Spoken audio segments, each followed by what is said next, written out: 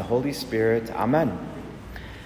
So today's gospel, we heard about two men who were the disciples of St. John the Baptist. There's two men who followed Jesus. And one of them, we're told in the Gospels, one of the men, his name is Andrew, and the other one, we're not given a name.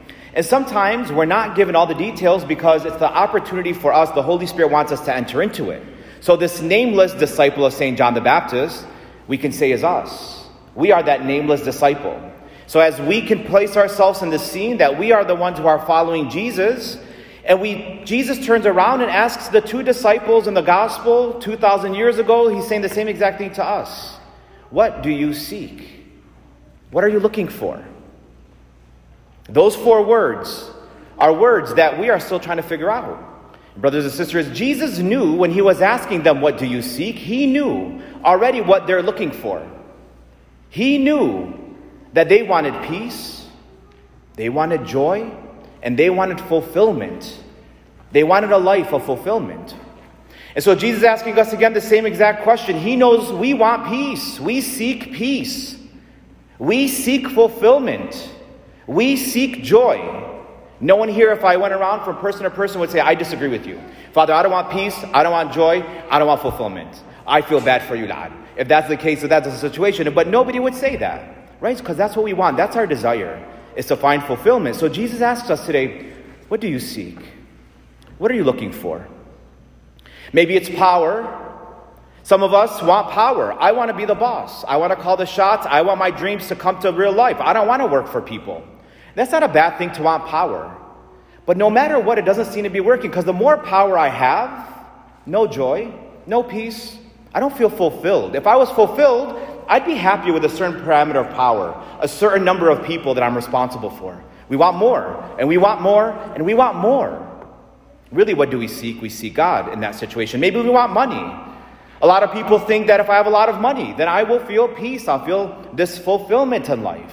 And no matter how much money we have, we don't seem to be fulfilled. I want more, and I want more, and I want more. How many zeros in the bank account until we could say, you know what, I'm done seeking money? It doesn't happen. Even in that case, we're looking for God. Maybe I want a nice body, right? Maybe I want to go to the gym all the time, and I keep going to the gym. Maybe I have a lot of surgeries. I want that really chiseled body that I see on Instagram and those people that I follow. I want that. And we get surgery, and we go to the gym, and we try things, and those are not bad things. I'm not promoting surgery, but I'm just saying that those are, in themselves, they're not bad things to work out, take care of our bodies. Like power and money are not bad things. How much is enough, though? Because we get surgeries, and we go to the gym, and we become obsessed with the body. It's not enough. I'm not at peace with how I look. I'm not at peace with what my body looks like, and I have no joy, and I don't feel fulfilled. Maybe I want the next adrenaline rush. I want to jump out of an airplane and go skydiving. Or maybe I want to go and do this. I want to ride this roller coaster. And I think that's really going to fulfill me. I'm going to go. And we go. And we're not fulfilled. We want more. Pleasure, right? Food, friendship, and vacations. I can't wait to go on vacation. We go on vacation and we come back and we want to go on vacation again. Why? It's because we're not fulfilled. A vacation cannot fulfill us. Vacations are good. They're not bad things. Maybe it's honor. I want people to honor me. I want to be respected in the community. I want to make a difference. I want to be popular.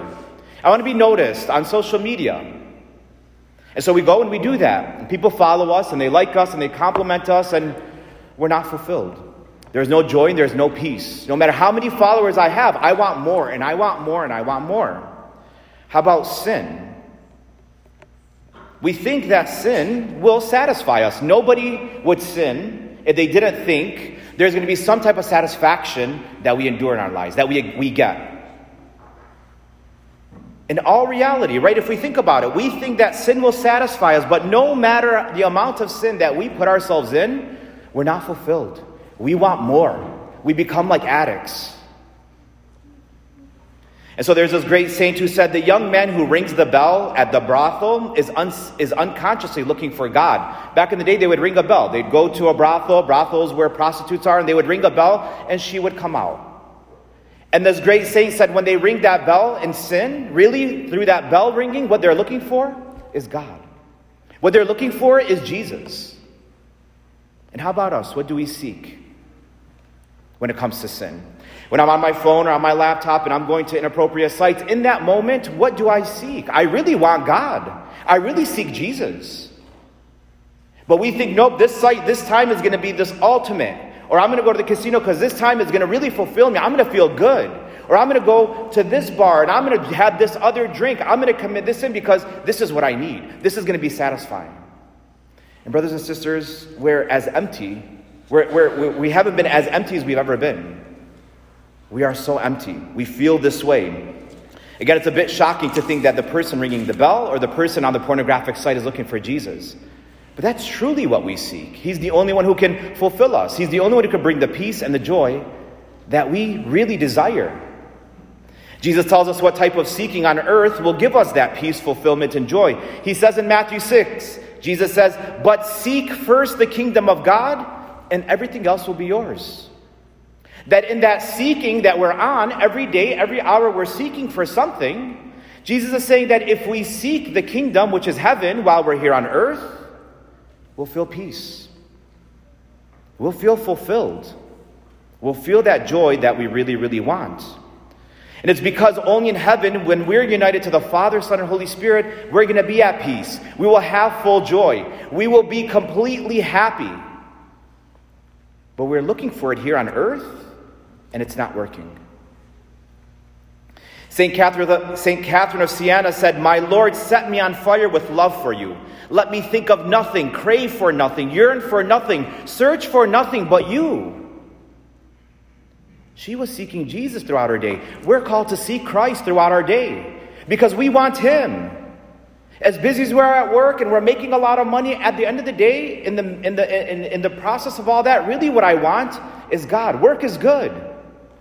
But I have to give permission to God. I have to give permission to God to nudge me throughout my day. Hey, what are you looking for today? What are you looking for in this hour? You want me. And I'm nudging you. Have we given permission to the Lord to nudge me? To say, I seek you, Lord, in the beginning of my day. We're good at morning prayer. We're good at evening prayer. But how about throughout my day? Am I giving permission to the Lord to say, God, just nudge me a little bit? Jesus, I know I get sucked up in things of this world. I know that I seek you in the bottom of my soul, in the midst of my heart. I seek you. I want you. I yearn for you. But I'm human and I end up yearning and seeking and craving other things like work or money or productivity. So let us give permission to Jesus and say, Jesus, I give you permission to just nudge me. I was on a retreat a couple of weeks ago, and there's a church on their property, and every hour the bell would go off. And we're not having mass every hour. So I asked the rector of the seminary there, I said, why does the bell go off every hour? He said, it's a reminder for the seminarians to look at God. In the midst of their busyness, in the midst of their work, every hour the bell would go off. And that's Jesus saying, hey, I love you. Hey, I'm thinking about you. Are we allowing God to ring some type of internal bell? Are we giving God the permission to nudge us throughout our day to say, hi, I love you. I'm thinking about you. And then we can respond and say, I love you too, Lord. I crave you, Lord. I know I'm busy with my schoolwork, but I ultimately seek you. But we're afraid to give Jesus that permission. We're scared of what He's going to ask from us. If I give God permission, He's going to want me at daily mass and I have to do holy hours every day. How about a 30-second silence? That leads to peace. That leads to fulfillment. We'll experience a true joy in the midst of our hearts. How about a quick Hail Mary throughout my day? How about Our Father? How about just putting myself in God's presence 3 or 4 times a day when God just says, hey, thinking about you. And I just drop my phone, I drop my laptop, I drop my books, and I just stop and I say, right now, Lord, I'm in your presence. Right now, I'm thinking about you because you're thinking about me. And right now, Lord, I seek you. And that's a game changer. That's what we have to do. Because until we do that, we will not find the peace, the joy, and the fulfillment that we really want. We're going to keep turning to sin and money and cars and clothes and fill in the blank. And it doesn't last. I'll end with a story.